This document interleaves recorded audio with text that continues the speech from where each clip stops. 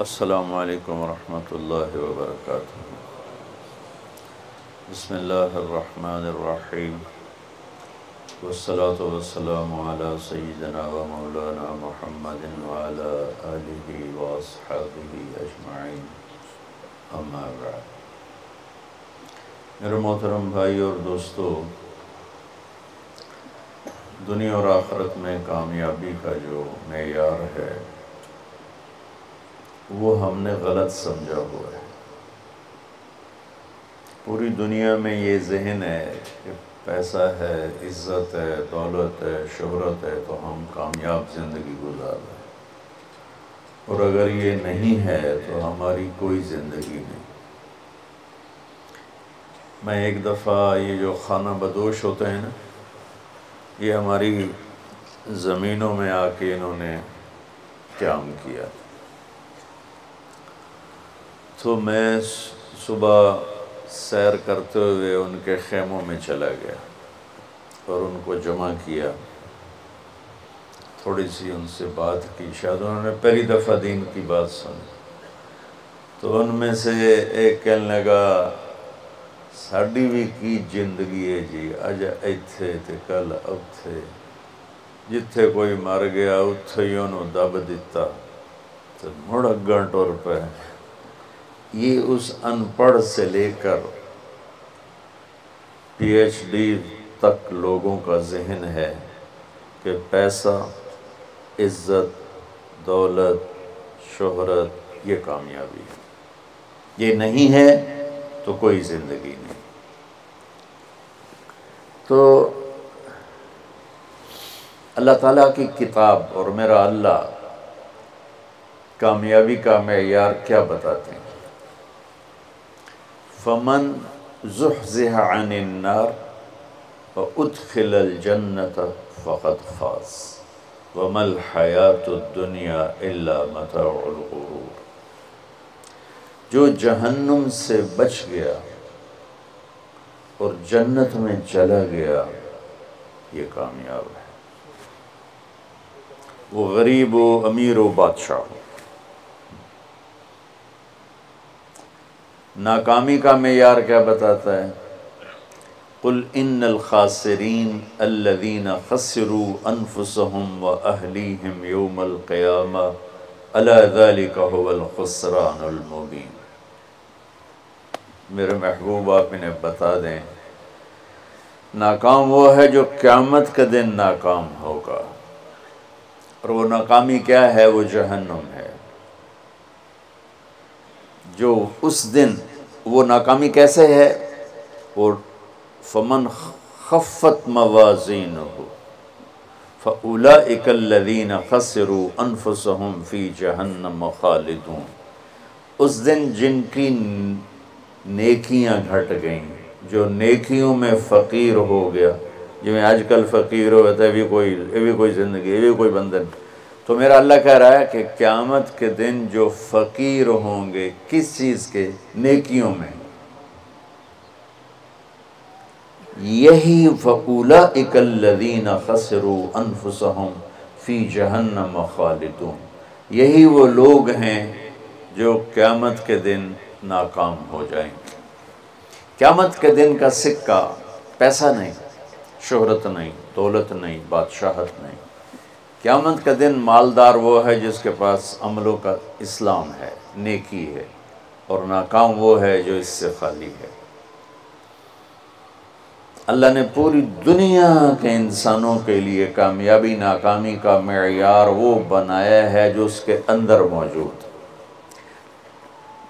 دنیا کی کامیابی تو پیسے سے سمجھی جاتی ہے، وہ کوئی سہیل ورگی کالونی بناوے تے ادھے بڑا بڑا پلازا بناوے، بھئی کیا زندگی ہے، بھئی کیا ترقی کی ہے، کیا ترقی کی ہے۔ یہ ادھوری ترقی ہے۔ میرے اللہ نے کامیابی ناکامی کا معیار وہ بتایا ہے جس میں غریب، امیر، عورت، مرد، پڑھا لکھا، ان پڑھ، دیہاتی، شہری، کالا، گورا، عربی، عجمی، سب ایک جیسی طاقت رکھتے ہیں کہ اللہ کو راضی کرنے کے لیے یہ جسم اس کی اور اس کے رسول کی فرما برداری میں جھکانا پڑتا ہے، یہ کامیابی میں۔ اب اس میں غریب امیر، جسم تو اللہ نے سب کو دیا، جو معذور ہے ادکل بھی ادھورا پدھورا ہے تو صحیح نہیں۔ تو سلطان باہو رحمۃ اللہ علیہ کا فرمان ہے، دل دریا سمندروں ڈوگے، کون دلاں دیاں جانے ہو، وچے جھیڑے وچے بیڑے وچے ونج مہانے ہو۔ تو اس کا خلاصہ ہوا جو میں بتا رہا ہوں کہ انسان کو کامیابی کے لیے باہر کچھ بھی نہیں، سب کچھ اندر ہے۔ وفی انفسکم افلا تبصرون، جس کو ہمارے شاعر نے بڑے خوبصورت، شاعر مشرق جنہیں ہم کہتے ہیں اقبال رحمۃ اللہ علیہ، اپنے من میں ڈوب کر پا جا سراغ زندگی، تجھے کیوں فکر ہے اے گل دلے صد چاک بلبل کی، تو اپنے پیرہن کے چاک تو پہلے رفو کر لے۔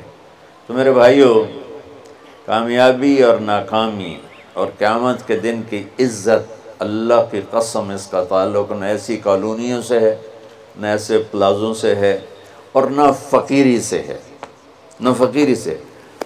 سلطان محمود غزنوی رحمۃ اللہ علیہ 416 ہجری میں انتقال ہوا، 416۔ دنیا میں 4 بادشاہ بڑے گزرے ہیں، 4۔ ایک سکندر جو عیسیٰ علیہ السلام سے پہلے تھا، اس کے بعد سلطان محمود غزنوی، اس کے بعد چنگیز خان، اور اس کے بعد تیمور۔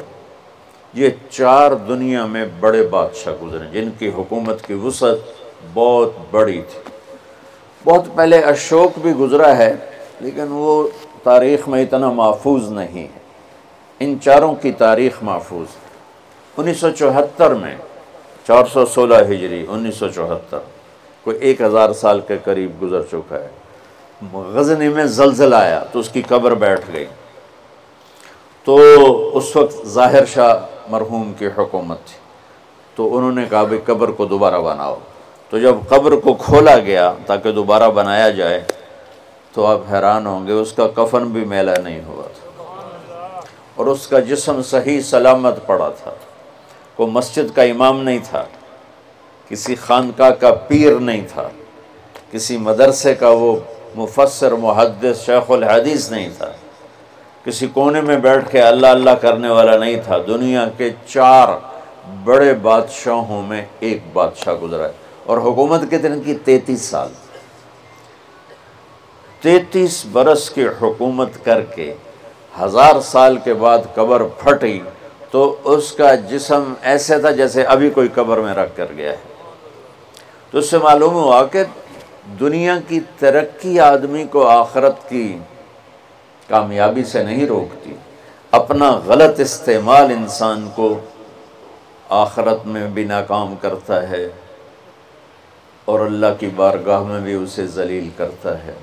اور اپنے جسم کا صحیح استعمال، وہ دنیا میں بھی اس کو اللہ کی رضا دیتا ہے، اور آخرت میں بھی کامیابی کا جھنڈا اس کے ہاتھ میں پکڑاتا ہے۔ تو اللہ تعالیٰ نے کامیابی ناکامی کا معیار جو قرآن میں بتایا ہے وہ بالکل مختلف ہے، جو ہم سمجھے ہیں وہ بالکل مختلف ہے۔ تو ان الدین عند اللہ الاسلام، اللہ تعالیٰ نے فرمایا اب کامیاب ہونے کے لیے ایک ہی راستہ ہے، وہ اسلام ہے۔ وَمَن يَبْتَغِ غَيْرَ الْإِسْلَامِ دِينًا فَلَن يُقْبَلَ مِنْهُ وَهُوَ فِي الْآخِرَةِ مِنَ الْخَاسِرِينَ۔ جو اسلام کے علاوہ کسی بھی راستے پر چل کر آیا تو اللہ اسے قبول نہیں فرمائے گا۔ تو بھائیو، اللہ نے ہم پر کرم کیا کہ ہم ایمان والے ہیں، اسلام والے ہیں۔ ہماری بدقسمتی کہ ہمیں نادان علماء نے، نادان کی شرط لگا رہا ہوں، ہر شعبے میں نادان لوگ ہوتے ہیں۔ دفتروں میں رشوت لینے والے نادان لوگ، ہیرا پھیری کرنے والے بازار میں نادان لوگ ہیں، ملاوٹ کرنے والے منڈی میں نادان لوگ، چوری کرنے والے، ڈاکہ ڈالنے والے، اڈے چلانے والے، یہ نادان لوگ ہیں۔ تو انسان بگڑا ہوا ہے تو ممبر پر بیٹھنے والے بھی کچھ نادان ہیں، اور کچھ سمجھدار ہیں۔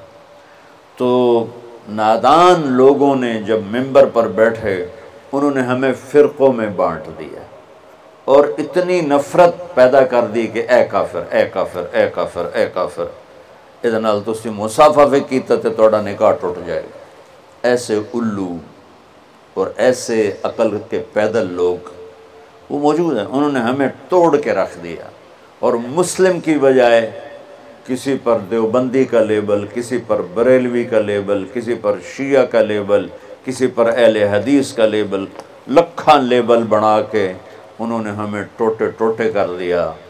دیکھو میں ہاتھ جوڑتا ہوں، شعبان کا مبارک مہینہ ہے، میرے نبی پاک صلی اللہ تعالی علیہ وسلم جب رجب کا پچھلا مہینہ جو گزر گیا نا، یہ جب آتا تھا تو آپ کہتے تھے اللہم بارک لنا فی رجب و شعبان، یا اللہ ہمارے رجب اور شعبان میں برکت دے، وبلغنا رمضان، اور یا اللہ آگے رمضان آ رہا ہے، یا اللہ ہمیں اس تک پہنچا دے۔ اور آپ شعبان میں سب سے زیادہ روزے رکھتے تھے، کبھی کبھی پورا مہینہ شعبان کے روزے آپ رکھتے تھے۔ اور 15 شعبان جو بہت مبارک رات ہے، اس میں آپ نے فرمایا اس کا قیام، رات کی تہجد اور دن کا روزہ، یہ اللہ تعالیٰ کی بارگاہ میں بہت محبوب ہے۔ تو ہم مسلمان کے لیبل کو ہٹا کر، آپ دیکھو مسجدوں پہ لکھا ہوتا ہے بریلوی مسجد، دیوبندی مسجد، اہل حدیث مسجد۔ مسجد تو اللہ کی ہے۔ امام بارگاہ ہارون رشید نے اپنی بیوی سے کہا، غصے میں آ گیا، کہنے لگا اگر تو نے آج رات میرے ملک میں گزاری تو تمہیں 3 طلاق۔ پیچھے سر ناپ کے بہ گیا، اے میں کیا آخرت۔ تو اس نے علماء اکٹھے کیے، کہنے لگا جی میں نے بیوی سے کہا ہے تو نے رات میرے ملک میں گزاری تمہیں 3 طلاق، تو کوئی طلاق سے بچنے کی صورت ہے؟ تو علماء نے کہا ایک ہی صورت ہے کہ تمہارے ملک سے رات باہر گزارو۔ ملک اس کا فیصل آباد تک تھا اور ادھر کاشغر تک تھا، اور دنیا میں پھیلی ہوئی حکومت تھی، تو گھوڑے پہ تو یہ فاصلہ طے نہیں ہو سکتا، لہٰذا انہوں نے کہا جی رات آئے گی طلاق ہو جائے گی۔ وہ کہنے لگا ابو حنیفہ جن کی ہم پیروی کرتے ہیں، امام ابو حنیفہ، ان کے فتوے پہ عمل کرتے ہیں، کہا ان کے شاگردوں میں کوئی ہے؟ ان کا ایک شاگرد ہے۔ اس وقت امام ابو یوسف بڑے غریب فقیر دھوبی کے بیٹے تھے، ان کا ایک ہے ابو یعقوب، ابو یوسف یعقوب ان کا نام تھا، کہا اسے بلاؤ۔ وہ آ گئے، انہوں نے ان سے پوچھا، ہارون رشید نے، اچھا اس سے پہلے ایک واقعہ ہوا، ناجائز تجاوزات آج سے نہیں ہیں، بہت پرانے زمانے سے۔ ایک یہودی اس محلے میں رہتا تھا، بڑا سیٹھ، تو اس نے اپنے گھر کی دیوار توڑ کے نا گلی بیچ میں لے لی، گلی کو تنگ کر دیا، چھوڑی سی پہ تنگ کر دیا۔ امام ابو یوسف نے اس سے کہا بھائی غریب لوگوں دا راہ نہ روک، ہمارے لیے گزرنے کا راستہ تو کھلا رکھ۔ تو اس نے بڑے تکبر سے کہا جب تو پالکی میں بیٹھ کے آئے گا تو کھول دوں گا۔ میں غریب بندے نے روٹی نہیں لبھی۔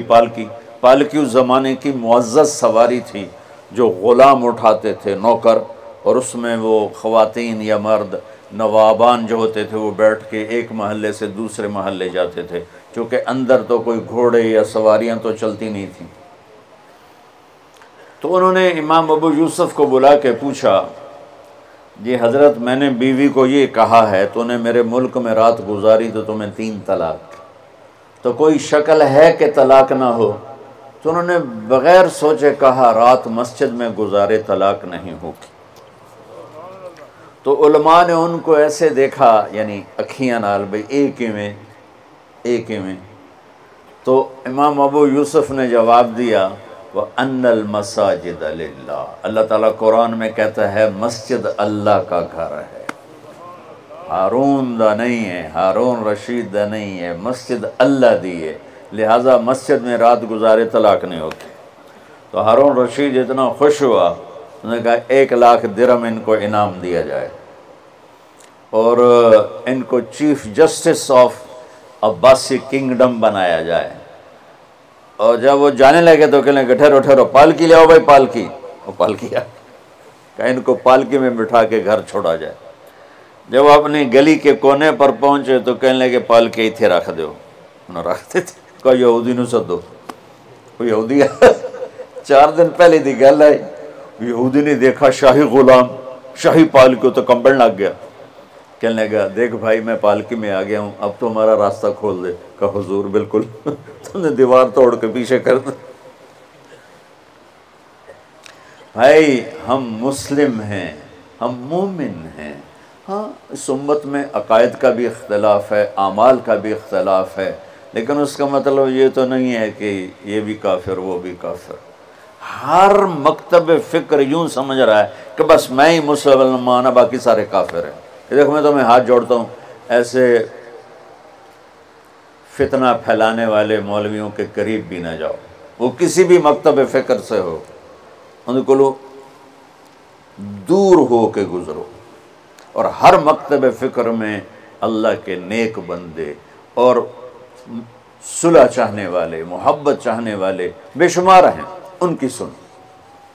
تو بھائیو کامیابی کا معیار ہے اسلام، ان الدین عند اللہ الاسلام، وَمَن يَبْتَغِ غَيْرَ الْإِسْلَامِ دِينًا فَلَن يُقْبَلَ مِنْهُ، جو اسلام کے علاوہ کسی چیز کو اختیار کرے گا لگائے گا، مردود ہے۔ اسلام کیا ہے؟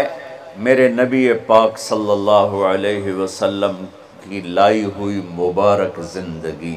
یا ابا سفیان جئتکم بکرامت الدنیا والآخرہ، ابو سفیان میں تمہارے پاس دنیا اور آخرت کی عزت لے کر آیا ہوں۔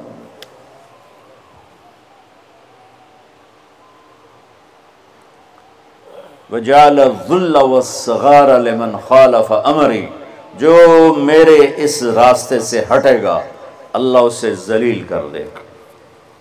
یہ بھی میرے نبی کی حدیث ہے، اور میرے نبی کی زندگی اور میرے نبی کا اسلام تھوڑے سے وقت میں آپ کو سارا بتا دیتا ہوں، سارا مختصر۔ اسلام شروع ہوتا ہے عبادت سے اور مکمل ہوتا ہے اخلاق پر۔ یہ بلڈنگ مسجد ہو یا مندر ہو یا گھر ہو یا گردوارہ ہو یا گرجا ہو، ہوٹل ہو، ہاسپٹل ہو، بنیاد سے شروع ہوتا ہے اور چھت پہ جا کے مکمل ہوتا ہے۔ سہیل صاحب نے اس وقت بلایا جب چھت مکمل ہو گئی۔ چھت نہ ہو تو نہ گھر میں بیٹھا جا سکتا ہے، نہ مسجد میں، نہ دفتر میں، نہ ہاسپٹل میں۔ تو میرے نبی نے 1-2 حدیثیں سناتا ہوں جس سے پورے اسلام کی تصویر سامنے آ جائے گی۔ آپ نے فرمایا بنی الاسلام علی 5، اسلام کی بنیاد، اے آ گئی بنیاد، عمارت سے تشبیہ دی ہے، عمارت سے۔ اسلام کی بنیاد ہے 5 چیزیں، لا الہ الا اللہ محمد الرسول اللہ کی گواہی، 5 وقت کی نماز، اور 1 مہینے کا روزہ جو ابھی انشاءاللہ رمضان آ رہا ہے، اور زکوٰۃ 4 مالداروں کے لیے، اور حج 5واں مالداروں کے لیے۔ حج اور زکوٰۃ میں اللہ تعالیٰ نے تھوڑا سا فرق کر دیا کہ جس کے پاس پیسہ فالتو 1 سال پڑا رہے تو وہ زکوٰۃ دے 2.5%، اور جس کو اللہ نے دولت دی ہے، صحت بھی دی ہے، تو وہ جا کے میرے گھر کا حج کرے زندگی میں صرف 1 دفعہ۔ اسلام کی بنیاد میں 5 پتھر پلر بنائے گئے ہیں، کلمہ، نماز، روزہ، زکوٰۃ اور حج۔ یہ تو بنیاد ہو گئی۔ بنیاد کوئی ڈال دے تو وہ یہ نہیں کہتا جی یہ میرا گھر ہے، کہتا جی یہ گھر بن رہا ہے۔ بنیادیں پڑی ہوں، کوئی نہیں کہتا یہ مسجد ہے، کہ جی یہ مسجد بن رہی ہے۔ کوئی نہیں کہتا جی یہ میرا دفتر ہے، کہتا جی دفتر بن رہا ہے، یہ ہاسپٹل بن رہا ہے، یہ مندر بن رہا ہے، یہ گرجا بن رہا ہے، یہ گردوارہ بن رہا ہے، کوئی اس کو کوئی نام نہیں دیتا جب تک چھت نہ پڑ جائے۔ تو ہمارے پاس جو اس وقت اسلام ہے وہ بنیادی اسلام ہے، صرف نمازی، روزہ، زکوٰۃ، حج، وہ بے جان ہے چونکہ چھت کوئی نہیں ہے، لیکن یہ بھی آخرت کے ہمیشہ کے عذاب سے بچانے والا ہے۔ اب چھت پہ جا کے چیز مکمل ہوتی تو اسلام کی چھت کیا ہے جہاں جا کے اسلام مکمل ہو جائے؟ تو میرے نبی کی دوسری حدیث اس کے ساتھ جوڑ لو، آپ نے فرمایا انما بعثت لاتمم مکارم الاخلاق، میں دنیا میں اس لیے آیا ہوں کہ تمہارے اخلاق کی چھت بنا دوں، تمہارے اخلاق مکمل کر دوں۔ تو میں دو لفظوں سے یہ بات کر رہا ہوں، ایک بنیا پہلی حدیث میں، ایک اتمم دوسری حدیث میں، کہ اسلام شروع ہوتا ہے عبادت سے اور مکمل ہوتا ہے اتمم۔ اتمم ہوتا ہے پوری طرح مکمل کرنا اور اچھی طرح مکمل کرنا۔ جیسے اس میں اب قالین بھی بچھ گیا ہے اور چھت بھی پڑ گئی ہے اور باقی چیزیں بھی آ گئی، اس کو کہتے ہیں اتمم۔ چھت پڑ جائے، لائٹیں نہ لگی ہوں، فرش نہ بنا ہو اور قالین نہ بچھو تو اتمم کا لفظ نہیں بولا جائے گا۔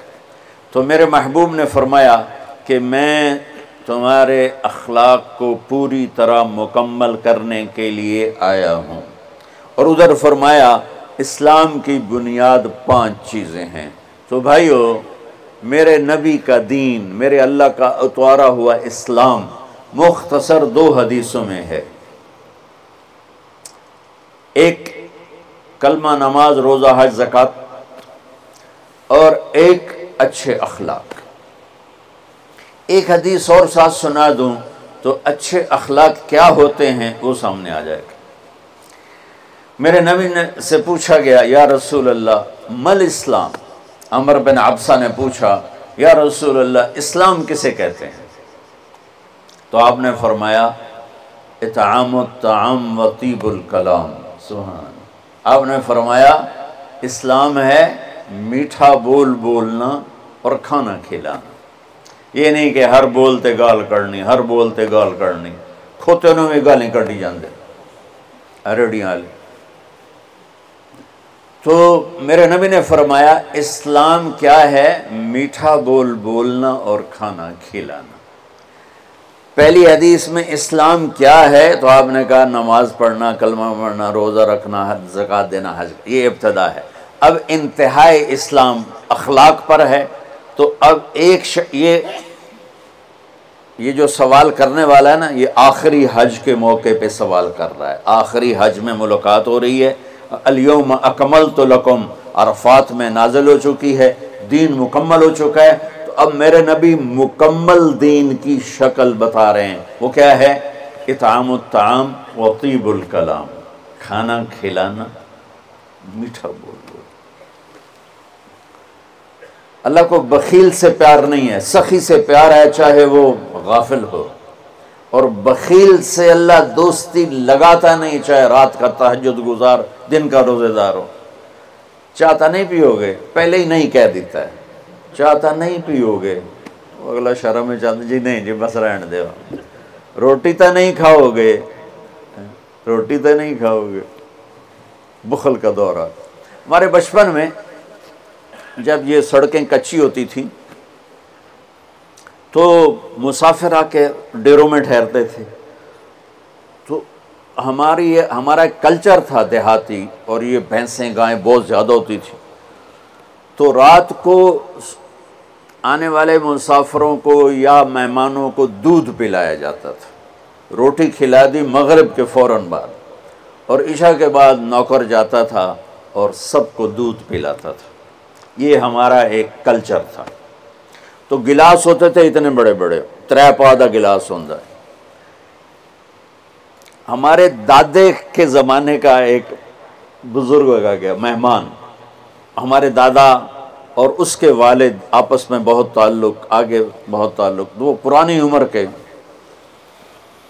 تو نوکر گیا دودھ پلانے، اب گلاس آ گیا ایڈے ایڈے، پہلے گلاس ہوتے تھے اتنے اتنے تانبے دے، چاچا لال ہوتا نہ ہوئے، پوچھو اس نے دودھ ڈال کے دیا نا تو کہتا پتر میں نہیں پیندا۔ اس نے کہا چاچا کیوں؟ کہ پتر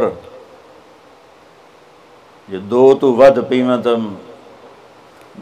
دو پیواں تو میرا گزارا نہیں ہوندا، تے دو تو ود پیواں تو بے غیرت بنا، تے گلاس ہے نہیں گلاسی ہے، جا بھجا میں نہیں پیندا۔ تو آج کل کی مہمان نوازی ہے، چائے تو نہیں پئیں گے، پہلے ہی نہیں کیتی جاندی، گڈی بھی تیار ہے تے کھانا بھی تیار ہے، کی کرو گے؟ وہ جو میں گڈی تے ہی جانا ہے۔ ہمارے بچپن میں رات 12 بجے مہمان آتا تھا تو ہماری دادیاں نانیاں کہتی بسم اللہ بسم اللہ، برکت آ گئی برکت آ گئی برکت آ گئی۔ آج دن کے 12 بجے میں مہمان آ جائے تو ہماری بیگمات کہتی ہیں بتائے بغیر آ جاتے ہیں، منہ اٹھا کے آ جاتے ہیں، بتائے بغیر آ جاتے ہیں، منہ اٹھا کے، حالانکہ جب کہ آج کل پکانا کتنا آسان ہے، کتنا آسان ہے۔ تو بخل کا زمانہ آ گیا ہے۔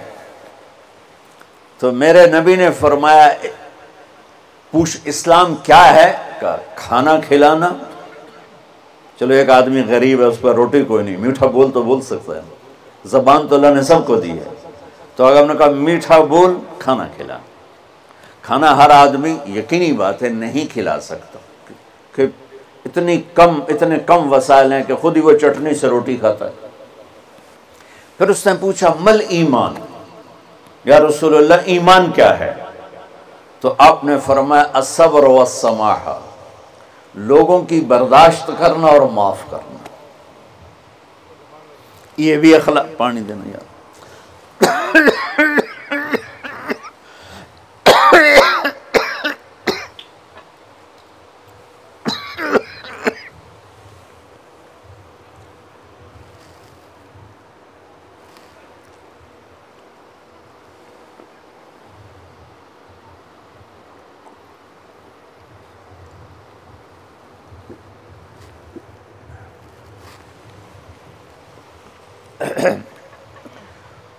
اس نے پوچھا مل ایمان، یا رسول اللہ ایمان کیا ہے؟ تو اب دین مکمل ہو چکا نا، تو چھت بتائی جا رہی۔ اب نے کہا صبر و سماحہ، برداشت کرنا لوگوں کی، میں بدلہ لے کے چھڑوں گا نہیں، یہ ایمان کی اعلیٰ تصویر نہیں ہے۔ آپ نے کہا صبر کرنا، پھر صرف صبر نہیں کرنا، والسماحہ، اور معاف کرنا۔ سبحان اللہ، کیا خوبصورت ایمان بتایا، اور میرے نبی نے کر کے دکھایا۔ 21 برس جو قتل کے منصوبے بناتے رہے، 21 سال مکے والے، جب آپ نے مکہ فتح کیا تو آپ نے ایک بول میں کہا جاؤ میں نے سب کو معاف کیا۔ آپ تبوک کے سفر سے واپس آ رہے تھے، آپ سوئے ہوئے تھے، صحابہ بھی سوئے ہوئے تھے، تو ایک بدو کافر کہیں سے آیا، غورس اس کا نام تھا، اس نے آپ ہی کی تلوار اٹھا کے آپ کی پسلی میں ماری یہاں۔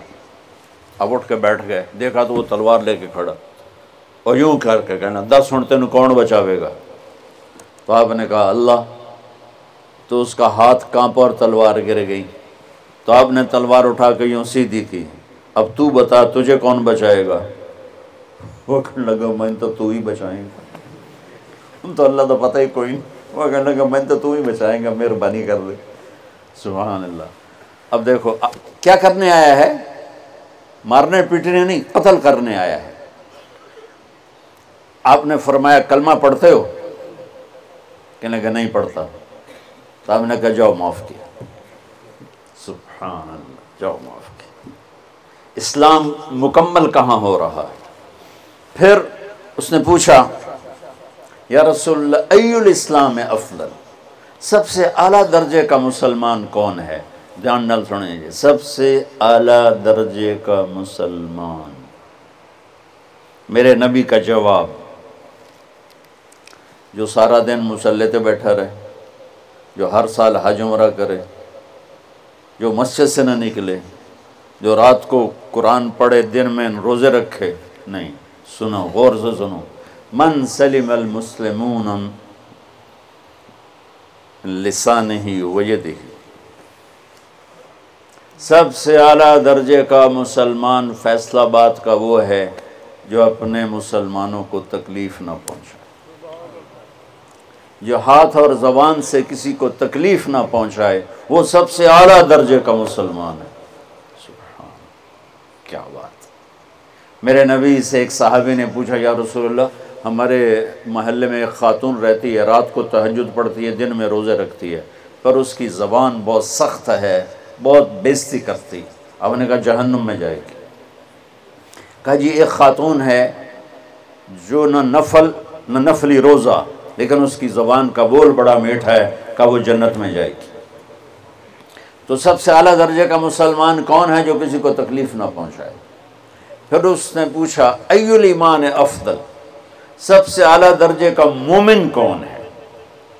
تو آپ نے فرمایا حسن الاخلاق، جس کے اخلاق اچھے ہوں وہ سب سے اعلیٰ درجے کا ایمان والا ہے، کیونکہ تکلیف نہ پہنچانا اخلاق کی ایک صفت ہے، اور اخلاق کی بے شمار اقسام۔ میرے نبی نے فرمایا اچھے اخلاق 360 صفات کا نام ہے، ایک صفت بھی کسی مسلمان مرد عورت کے اندر ہوگی تو جنت میں چلا جائے گا۔ سامنے ابو بکر بیٹھے تھے، کہنے لگے یا رسول اللہ کو میرے اندر بھی ہے؟ تو آپ نے فرمایا تیرے اندر ساری ہے، ساری، تیرے اندر ساری ہے۔ تو ابتدا بھی بتا دی، انتہا بھی بتا دی، اور عبادت بھی مسلمان کو اخلاق تک پہنچاتی ہے۔ اب سنو قرآن سے، اللہ تعالیٰ انسان کسے کہتا ہے؟ ایمان والوں کو۔ ان الذین کفروا من اہل الکتاب والمشرکین فی نار جہنم خالدین فیہا اولئک ہم شر البریہ، سب سے بدترین مخلوق وہ ہے جو اللہ کو نہ مانے، جو اللہ کے دین کو نہ مانے۔ آپ نے کہا وہ سب سے بدترین مخلوق۔ تو لا الہ الا اللہ محمد رسول اللہ ہمیں انسانیت میں داخل کرتا ہے۔ انسان ہے ہی وہ جو لا الہ الا اللہ محمد الرسول اللہ کا کلمہ پڑھتا ہو۔ میرے رب کے نزدیک نماز کیا ہے؟ نماز کیا ہے؟ بول بھائی ہاں۔ میرا اللہ کہتا ہے ان الصلاۃ تنہا، اب آئی نہیں چل رہا،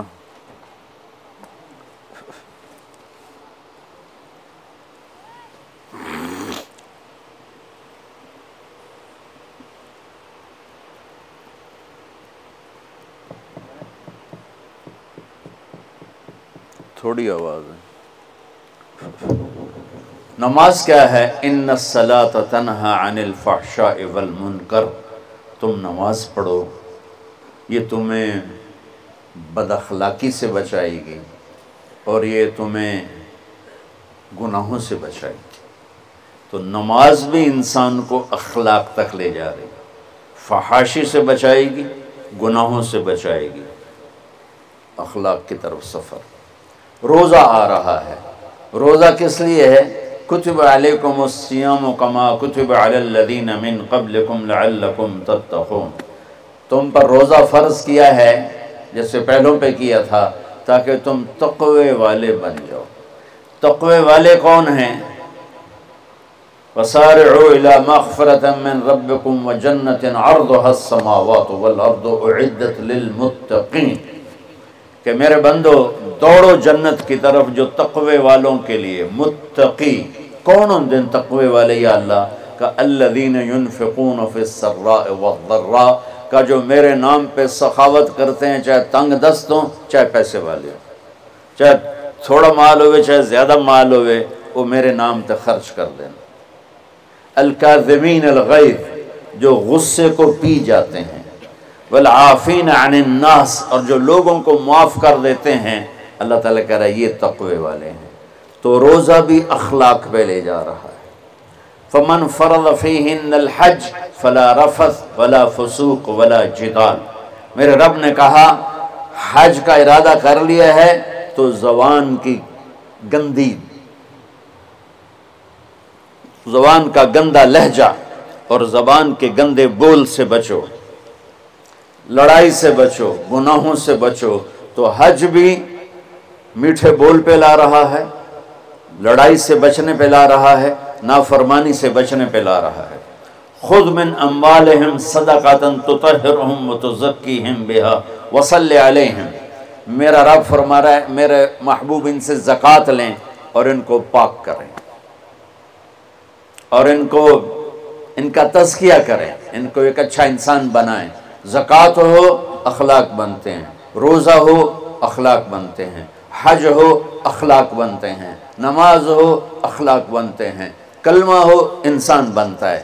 یہ اتنا زور کیوں دیا ہے اخلاق پر کہ میرے بھائیو، اچھا معاشرہ جو وجود میں آتا ہے وہ ایک دوسرے کو معاف کرنے سے وجود میں آتا ہے۔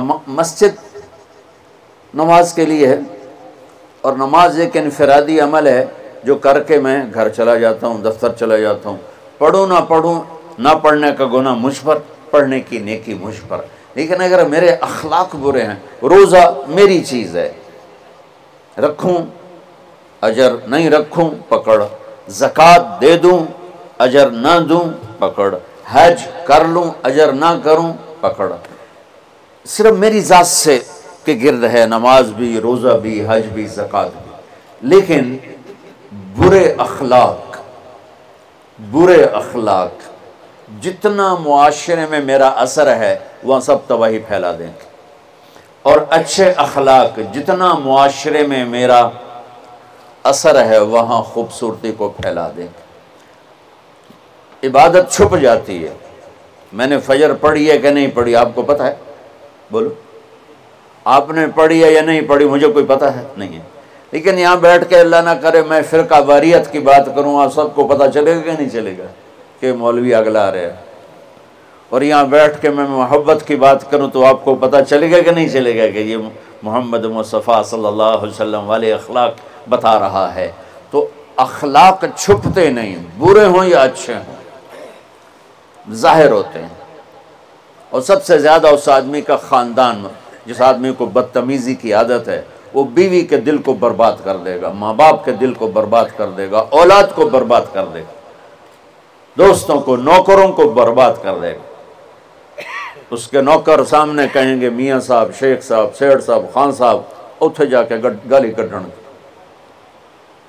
اور جس کے اخلاق اچھے ہوتے ہیں وہ اپنے گھر کو خوبصورت بنا دیتا ہے، رشتوں کو خوبصورت بنا دیتا ہے، ملازموں کو خوبصورت بنا دیتا ہے، اپنے کاروبار کو، اپنی زندگی کو، ہر پہلو اس کا خوبصورت ہو جاتا ہے۔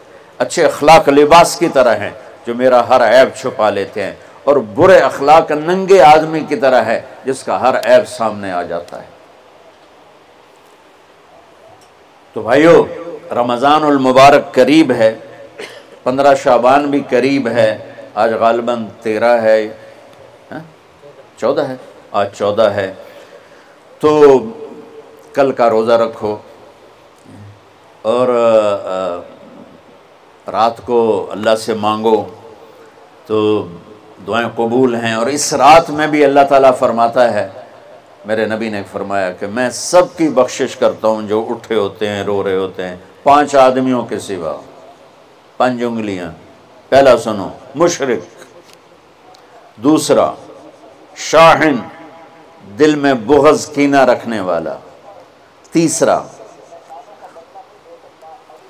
المسبل، متکبر، تکبر کرنے والا، چوتھا عاق لوالدیہ، والدین کو برباد کرنے والا۔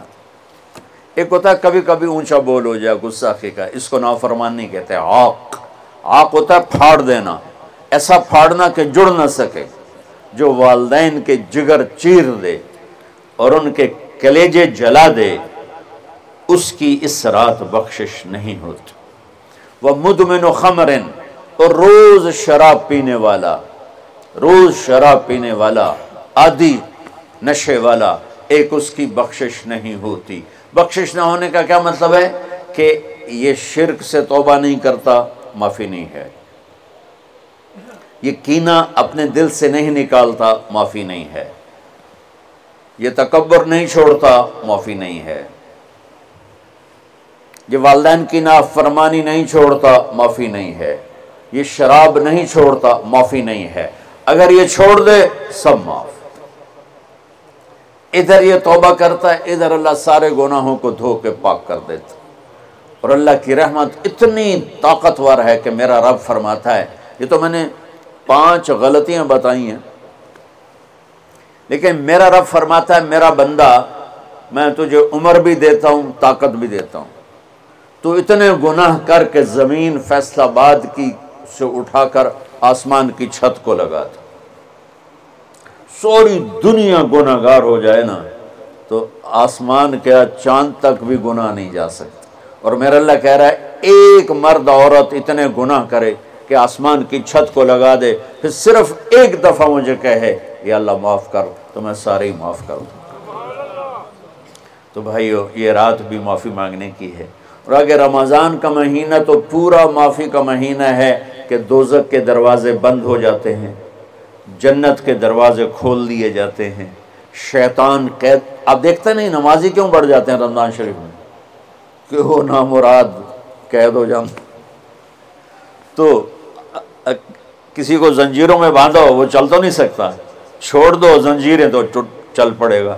تو اللہ تعالی ہم سب کی حفاظت فرمائے، کوئی دعویٰ نہ کرے، لیکن جو تھوڑا سا غفلت میں ہوتا ہے تو ایمان کمزور ہوتا ہے، انہوں تو شیطان بن کے جاؤں نہیں دیتے، جمعے جاواں گے جمعے، کئی جمعہ بھی نہیں پڑھتے، عید تے جاواں گے، کوئی عید بھی نہیں پڑھتا۔ یہیں یہ ایک نگینہ سینما کے مالک نے بیان کروایا تھا، اور اس نے بعد میں اس سینما کو گرا دیا، آج کل وہ کینیڈا میں ہوتا ہے۔ تو وہ سینمے کا جو تھا نا مینیجر، وہ میرے پاس آیا، کہا مولانا آج میں پہلی نماز پڑھی ہے، وہاں ہم نے مغرب کی نماز پڑھی، اس کے بعد بیان ہوا، بیان کے بعد وہ اتنا ہنگامہ ہوا کہ رش بہت تھا، تو وہاں نماز پڑھی نہیں جا سکے، ہم نے کہنے لگا میں چل رہا تھا میرے ساتھ ساتھ، مولانا آج میں پہلی نماز پڑھی، میں نے کہا کیا مطلب؟ کہا جی یہی کہ آج زندگی دی پہلی نماز پڑھی، ہوگا راؤنڈ اباؤٹ 40-45 سال کا۔ میں کہا پہلی نماز؟ ہاں جی پہلی نماز۔ جمعہ پڑھے؟ نہیں کدی نہیں۔ عید؟ نہیں کدی نہیں، آج پہلی نماز تواڈے پیچھے پڑھی ہے۔ شیطان جب قید ہوتا ہے تو زنجیریں کھل جاتی ہیں تو نمازی بڑھنا شروع ہو جاتا ہے، اس کے بعد جو گھٹتے ہیں نا تو شیطان کی وجہ سے نہیں، اپنی عادت اور سستی کی وجہ سے۔ پہلے 2-3 دن بڑا جوش ہوتا ہے، پھر اس کے بعد گھٹتے ادھے کو پھر نکل جاندے ہیں، ادھے رہ جاندے ہیں۔ تو تراویح میں پہلے پوری مسجد بھرے گی، پھر ایک صف جائے گی، پھر دوسری جائے گی، پھر تیسری جائے گی۔ تو بھائیو یہ رمضان آ رہا ہے، دیکھو میں ہاتھ جوڑتا ہوں، نماز 5 وقت سارا سال فرض ہے، لیکن روزے کی برکت سے کیا ہوتا ہے، شیطان قید ہو جاتا ہے تو وہ سارے بھاگے آ رہے ہوتے ہیں۔ اللہ سے مانگ لو اس رمضان میں کہ یا اللہ ایسی توفیق دے کہ موت تک نماز نہ چھوٹے۔ رمضان میں بہت سے لوگ رشوت لینا چھوڑ دیتے ہیں کہ نہیں جی ہن رمضان شریف آ گیا، رمضان شریف بھی تو آیا ہے، لیکن اصل میں شیطان قید ہوا ہے تو اب کہہ رہا نہیں ہن رشوت نہیں لینی، مہینے بعد لواں گے۔ ڈنڈی مارنے والا کہتا نہیں صحیح تولنا ہے، پھر رمضان تو بعد کٹھی کسر کر لواں گے۔